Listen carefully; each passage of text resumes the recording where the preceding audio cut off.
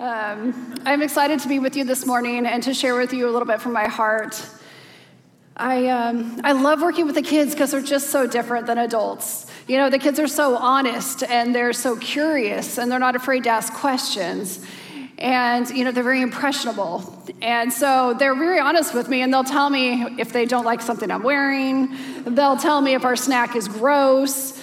You know, they'll interrupt me in the middle of the Bible story and say, Miss Erika, but my mom says, and correct everything I say. They are so much fun, but yet at the same time, they're so different from adults in that they're so honest with where they're at, too. They're not afraid to ask questions that we might be afraid to ask as adults. They don't care what you think of them when they ask. In fact, sometimes they stump me with some really good ones, and I have to come back to them the next week after I do some research because they're really good questions. They also will share their weaknesses so easily. A few weeks ago, we were talking about the fruit of the Spirit. And I said, okay, guys, we've talked about all the different fruits and how we want them to show in our lives. Now, which one do you guys struggle with the most? And kids are just, volunteering. Kindness. I'm thinking, whoa. Patience. My sister really bugs me. And they're just so honest. You don't hear adults in response to a message or an altar call saying, me, I struggle. The kids are just different and they're honest, and I love that. They're also so very impressionable. And so I've learned over the years many stories of parents coming back to me saying, we were at dinner the other night and we were talking about this, and my child interrupted and said, but Miss Erika says, because what I say to them is, it's truth, it's the word, and I have to be careful with what I teach them because they take it as complete truth. And I don't take my ministry lightly. I love the kids, and I know that bringing them up to know the Word of God and to have a relationship with Him is very important, and I don't take that role lightly. I very much love what I do. This morning, I've titled my message, It Takes a Family. With kids ministry being such a passion of mine and a ministry focus, you can imagine how tough it was to go for a whole year without much in-person interaction with my kids. It was really rough. There was days where I was discouraged. There were days where I didn't understand. There was days that I'd walk through my kids' spaces thinking of fun things we had done together and just cry before the Lord saying, where is this headed? Where are we going? What is kids ministry going to look like? When do I get the kids back? It was tough. I knew our families were struggling. I knew they were frustrated just like me. I knew they were lonely, discouraged, angry, unsure of what was coming up. But we prayed, and I prayed for Holy Spirit inspiration and fun things to do with the kids. And we did. We did some fun online things, some silly videos. We did drive-through events, and we had so much fun with family-style kids' church on Sundays where the parents would stay in and we'd study as a family. And just a different season, but it served its purpose, and we grew together. But it still just wasn't the same. And I'm sure I don't have to tell you guys that the last 18 months have been crazy. Ups, downs, wins, losses, frustrations.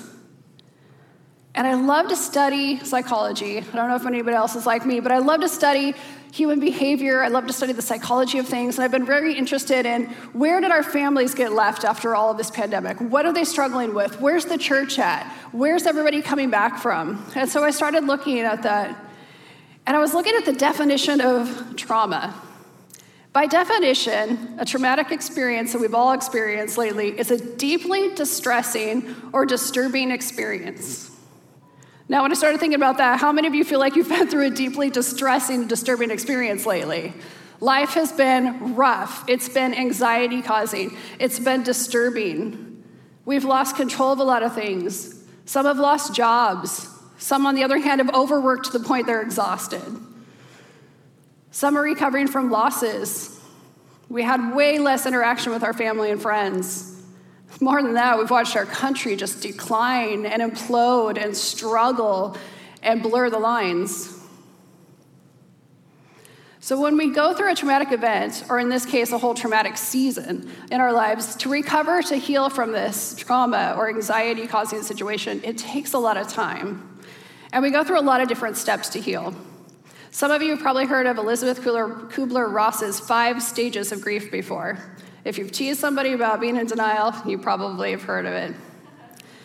She said that people are recovering from many different types of distress or pain or regret or loss of something very important to us, we go through a series of healing steps.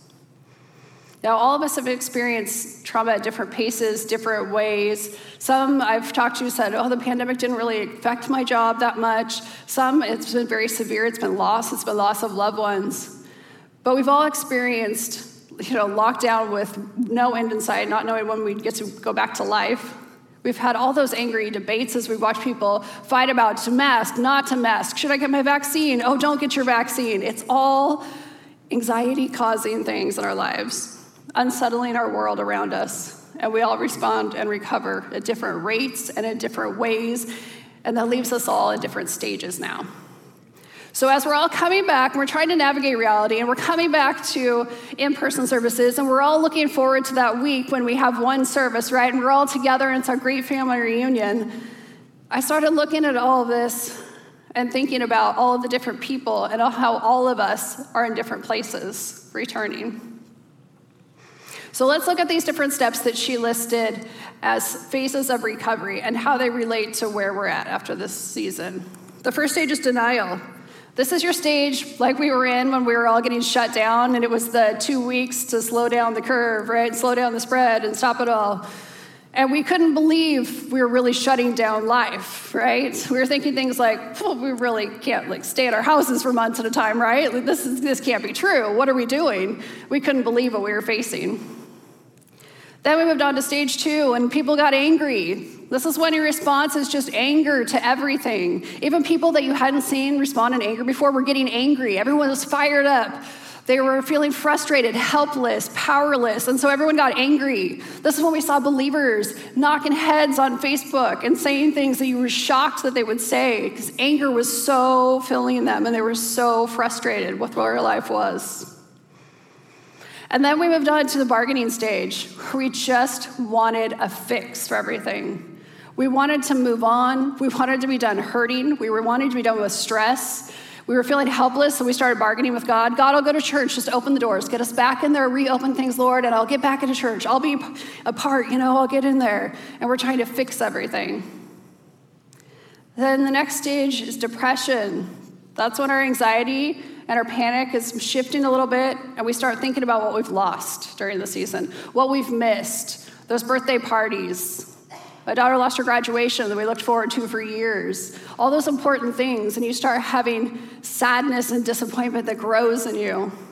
And when people battle depression, we usually isolate, right? Well, that worked right in with our social distancing because we isolated even more. And mental health declined, and suicide rose, and we have this big problem. And normalcy seems so far off into the future.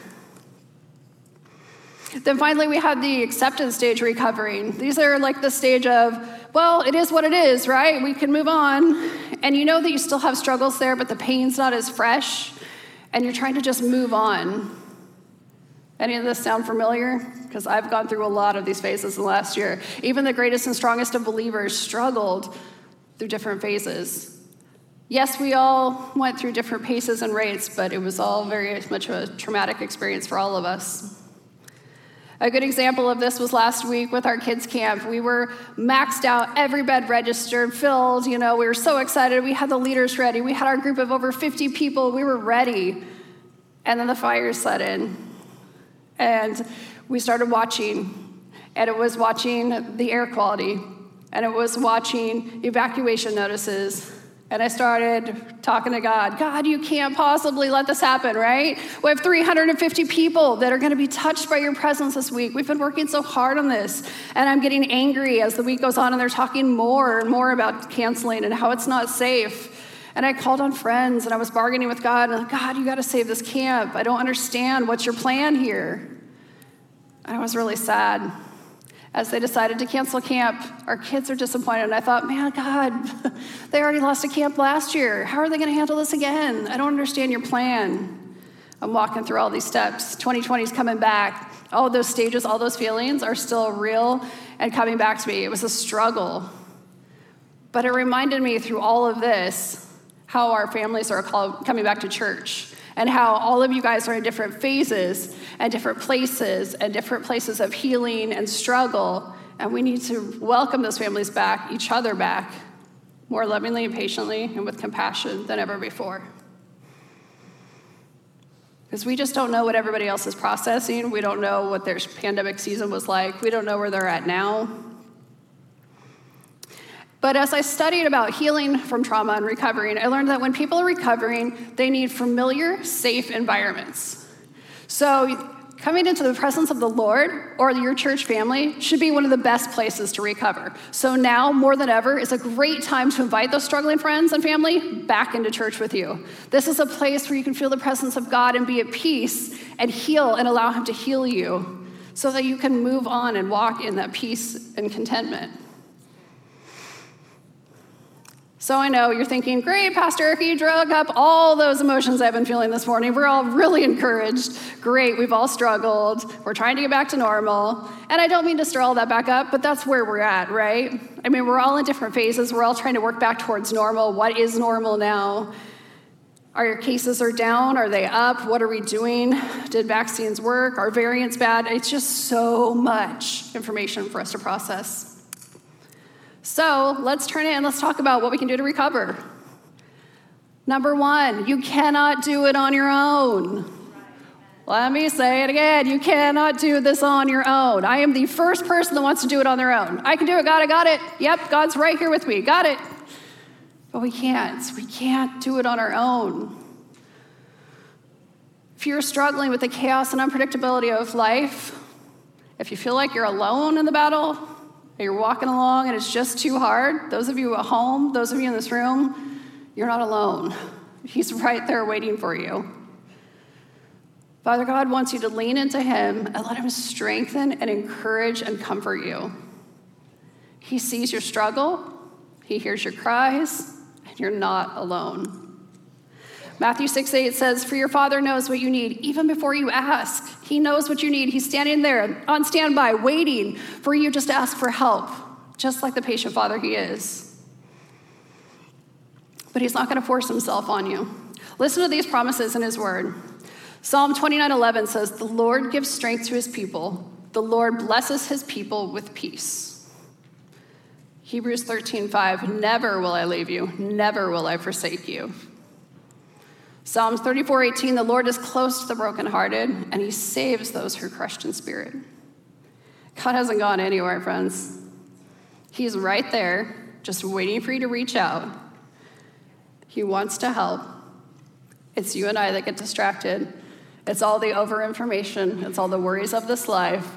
We forget to look through the lens of God. We let him sit aside here. There's just too much information these days. We're watching numbers, we're watching cases, we're watching things that discourage us instead of getting our eyes on God and remembering that he is ultimately there to take control, take those burdens off, and take care of us, but we leave him waiting on the side. Have you ever watched a small toddler try to do something on their own that they can't do yet?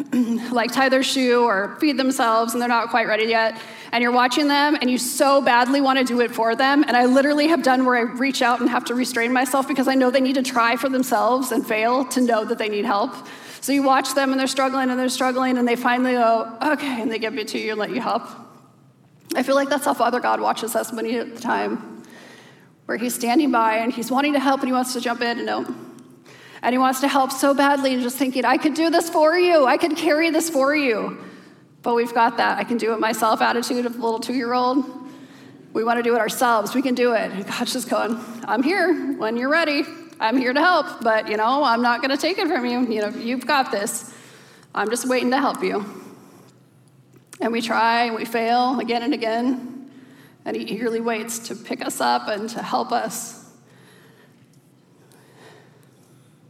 The sooner we wait, the sooner we ask God to help and allow him to bear our burdens, the sooner we can return to that peace and that joy and that contentment. But the longer we struggle, we don't let him in and we don't allow him to touch us, our world can just keep crumbling into a mess.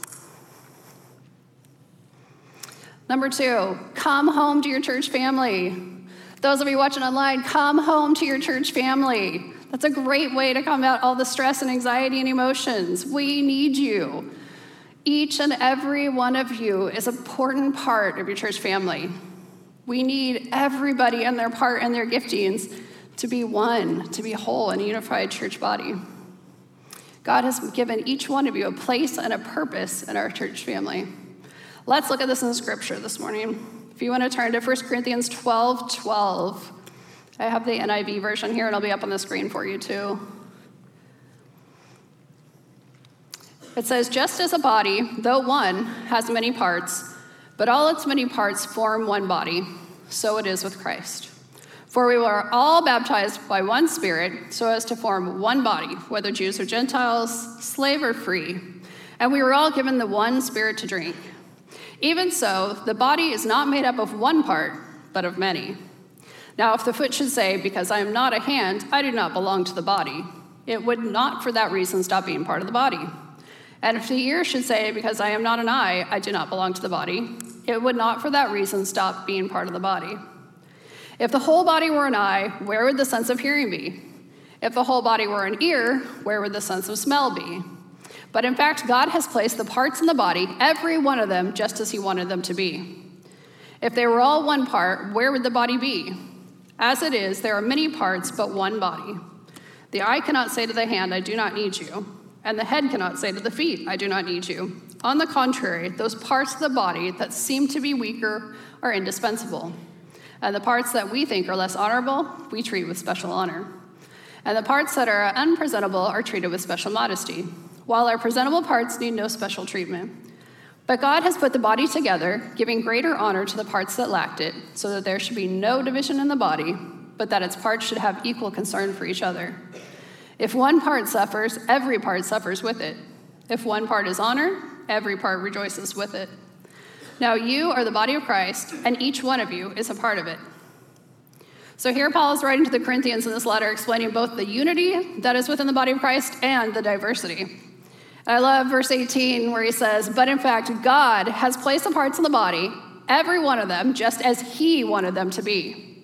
So in other words, each and every one of us is strategically placed in the body of Christ, in the church family where we belong, exactly where he wants us. Every one of us has gifts and strengths, and God wants to use those to bless those around us and further his kingdom plan. If we aren't using our gifts and strengths, not only are we robbing ourselves of that fulfillment of obeying God and allowing him to use us, but we're robbing our church family of the blessings that they could have from us using our gifts.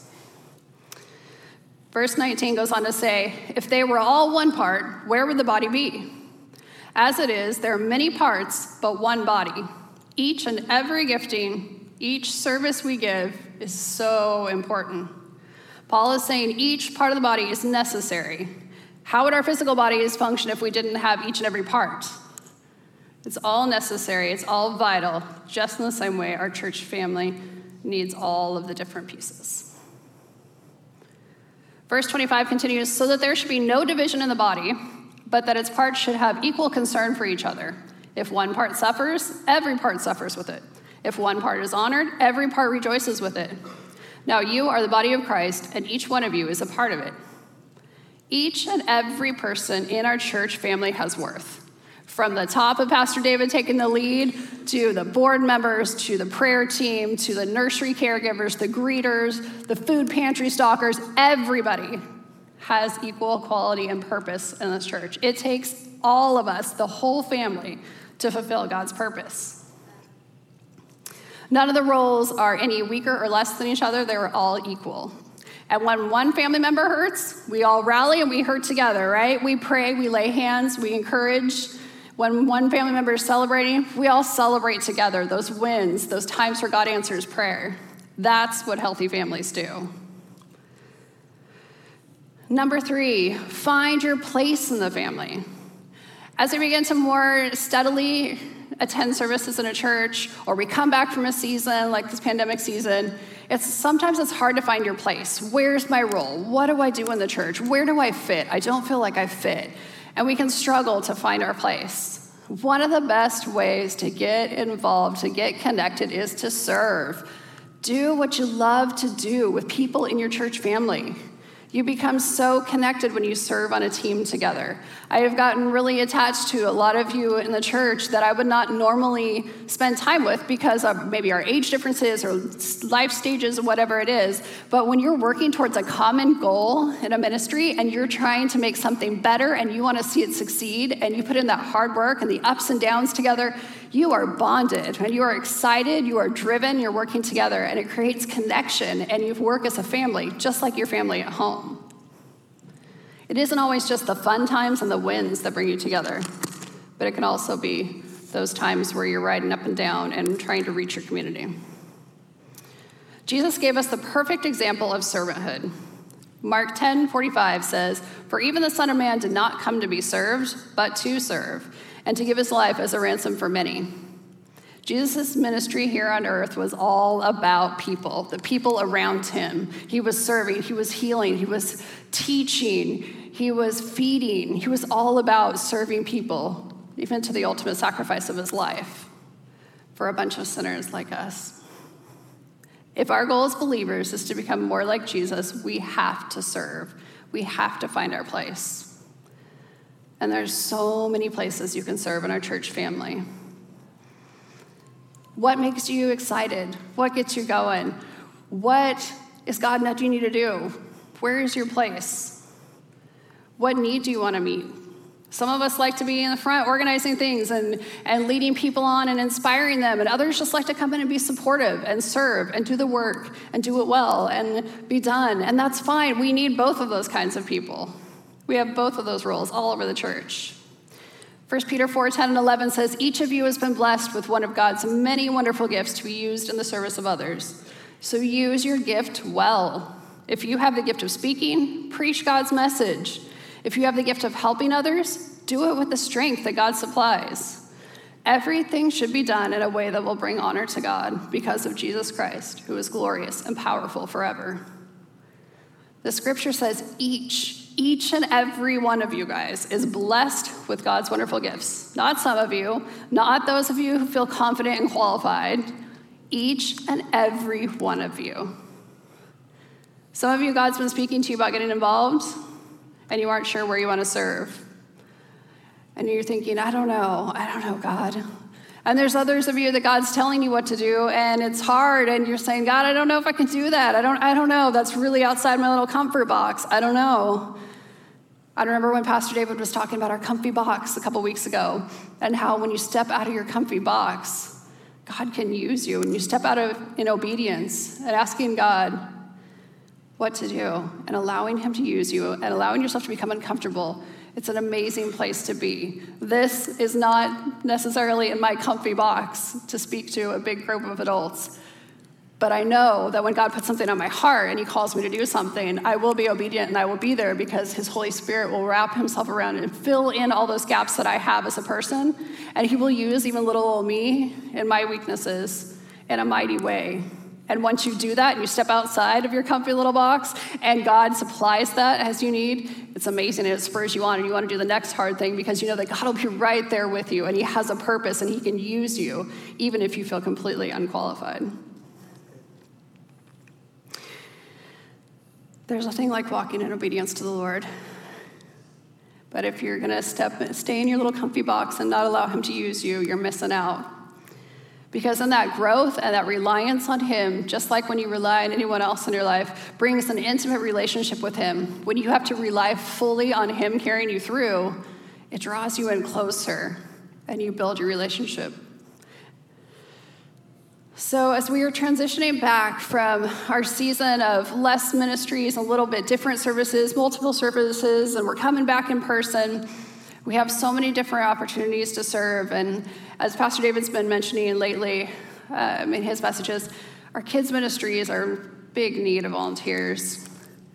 Now, when I talk about kids' ministries, and some of you guys have heard me say this before, I look at it as family ministries because you can't minister to the kids without it affecting the families. And so it goes beyond just childcare in the nursery and some coloring pages and a cute book.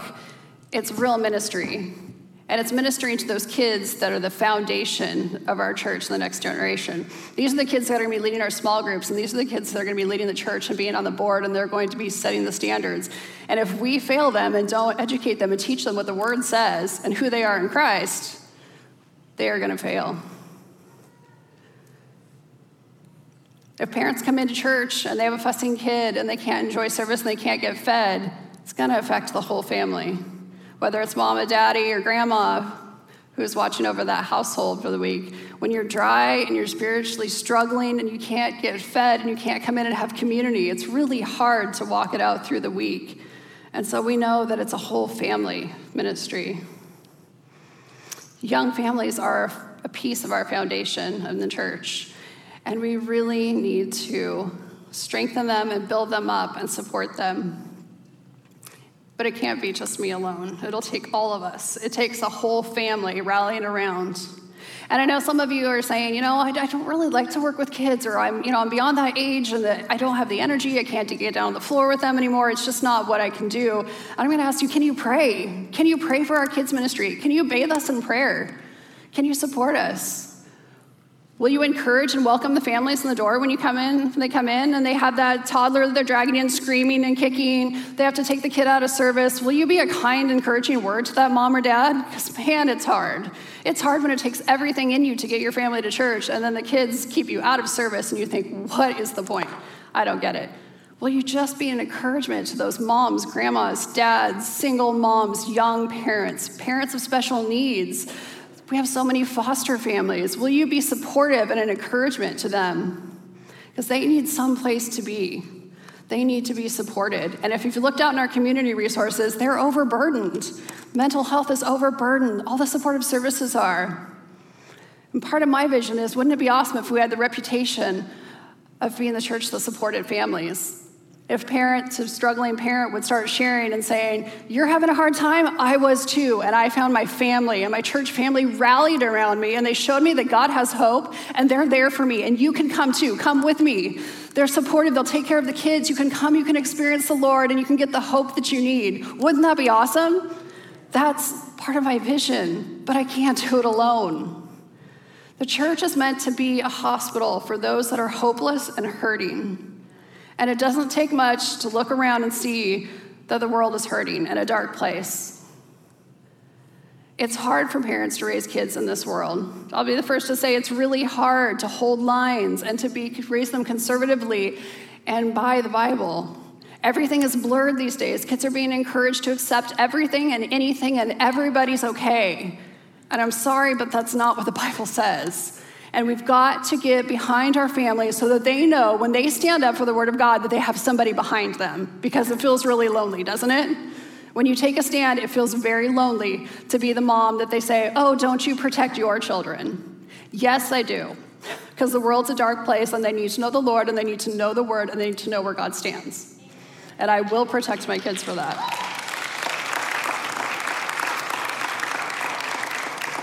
But I have a church family, and not everybody has that church family to fall back on. I know that if I'm struggling, I have friends to go to and say, man, I am really struggling. Please pray for me because the world is very dark. And our community doesn't have that. They need that. They need that backbone. They need the whole family standing behind them for those days when they're exhausted, and they need to come in the door, send their kids off, and just soak in the presence of God for the next week because they need it. Jesus saw the importance of taking time for the kids, and we should follow his example. He took time. He told the disciples, no, bring the kids to me. He blessed them, and we need to do the same. I have so many things, goals upon dreams upon visions of things that I want to do with our family ministries, but I can't do it by myself. I need teachers who want to prepare lessons. I need people who just want to come in and love on kids, whether it's the nursery, whether it's doing crafts with kids and serving snacks. We just need people that want to come in and love on our kids. We also need friendly faces at our check-in station. That is such a connecting point with families. When they come in and you have a smiling face and you say, how's your morning? Here's what we have to offer. What ages are your kids? We're so glad you're here. It makes such a difference. We need people to do that. We have so many different opportunities to help our families and to serve them. But it takes our whole church family catching the whole vision together and investing in that vision in which way you can. Scott, if you'll come up.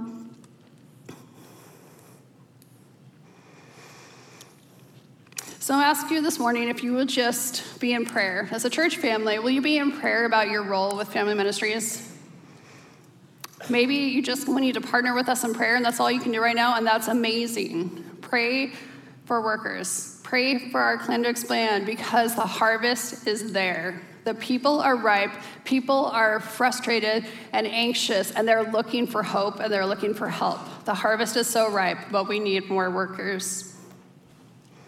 Will you all stand with me this morning? This morning, I just want to give you an opportunity to respond. Maybe this last season has been really hard, and you're still carrying some burdens, and you're tired, and you just want to hand some things over to God. You want to take off that pack, that weight that's been weighing you down, and regain your joy and your peace. Maybe your family's struggling. You say, man, we are just in a mess right now, and I just need God to come and intervene for us. Maybe you need strength to be that godly family and to stand the lines. Maybe you're trying to find your role in the church, and you just say, God, I want to offer myself up to you. Whatever you have for me, I'm here for it. I want to be used. This morning, Pastor Chris and I would love to pray with you. If you need prayer this morning, as Scott sings, I pray that you just come down and allow us to pray with you this morning.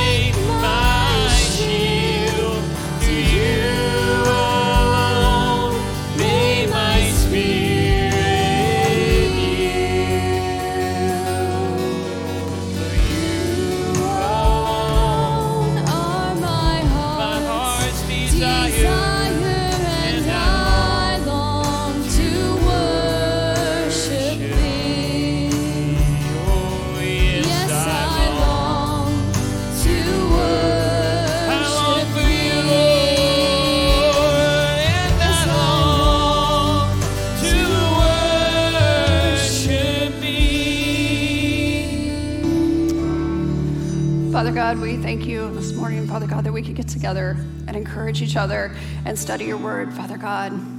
Help our church family this week to remember your promises that you'll never leave, Father God. You are right there waiting for us to ask for help.